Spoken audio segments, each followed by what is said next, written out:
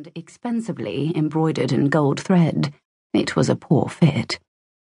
"If you are looking for the players, then I'm afraid they're not here," she said. Although her glare was still cool, her mouth curved into an intriguing smile. "You are all alone here, my lady?" He could have bitten off his tongue after the words tumbled out. He sounded like a villain, assessing the likelihood of having his wicked way with a defenseless woman. "Lady?" She blinked at him, then looked down at her sleeves, the crimson velvet slashed to reveal the gold of the lining beneath. "Oh." He frowned. She had not seemed to grasp the crude yet unintentional meaning of his question, thankfully. But why was such a woman alone in the tiring house? What gentleman would allow his wife, sister, or daughter to fend for herself at, of all places, an inn, and a theatre at that? Guilt twisted his stomach at the similarity to his own situation, but he cast it off. It was too late for guilt. Besides, his sister's pregnancy was not his fault, although it was a weight that had landed on Leo's shoulders like a canker. He needed to remove it before any chance of restoring the honor of the Warhurst title was lost forever.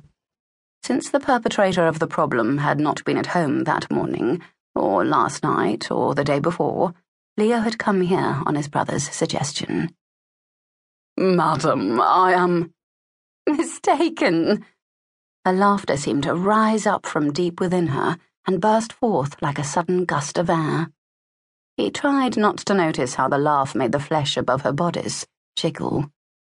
"Mistaken?" Quite mistaken. I am not a gentlewoman. It must be this dress." She caressed the velvet of her gown, as if it were her lover's skin. "It used to belong to Lady Dalrymple. She and I are of a height, which will also suit Freddie, but the similarity does not extend to the chest area."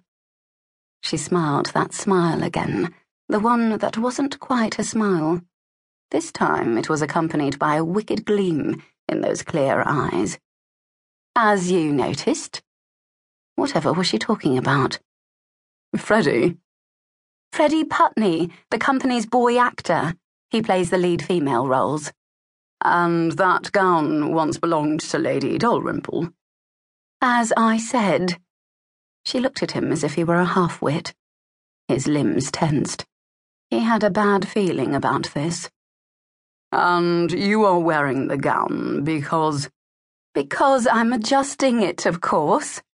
She shrugged, and the gown slipped off one shoulder. He stared at the smooth white skin and wondered if it felt like silk, because it certainly looked silken. She fixed the gown, and he tried to focus on the conversation again. What had she been saying? Adjusting it. Adjusting the gown. The bad feeling slammed into his gut with the force of a hammer blow. "You are Alice Croft," he said heavily.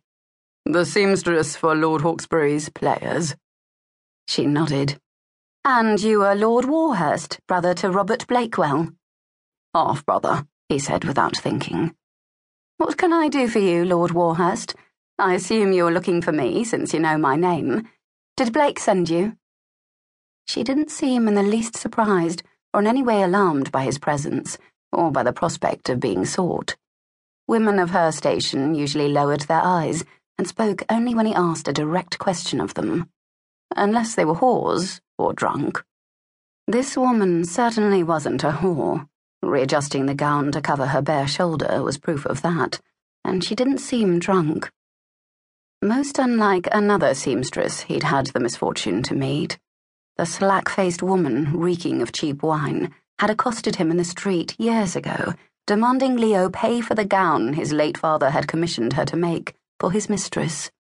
The seamstress had threatened to tell Lady Warhurst about the other woman if Leo didn't pay the debt. He'd told her she was welcome to speak to his mother, since she already knew, as did the better half of London. The seamstress had scampered like a rat back to the gutter, out of which she'd crawled. At least Alice Croft had all her teeth, and other assets besides. "Blake did send me," he said, in an attempt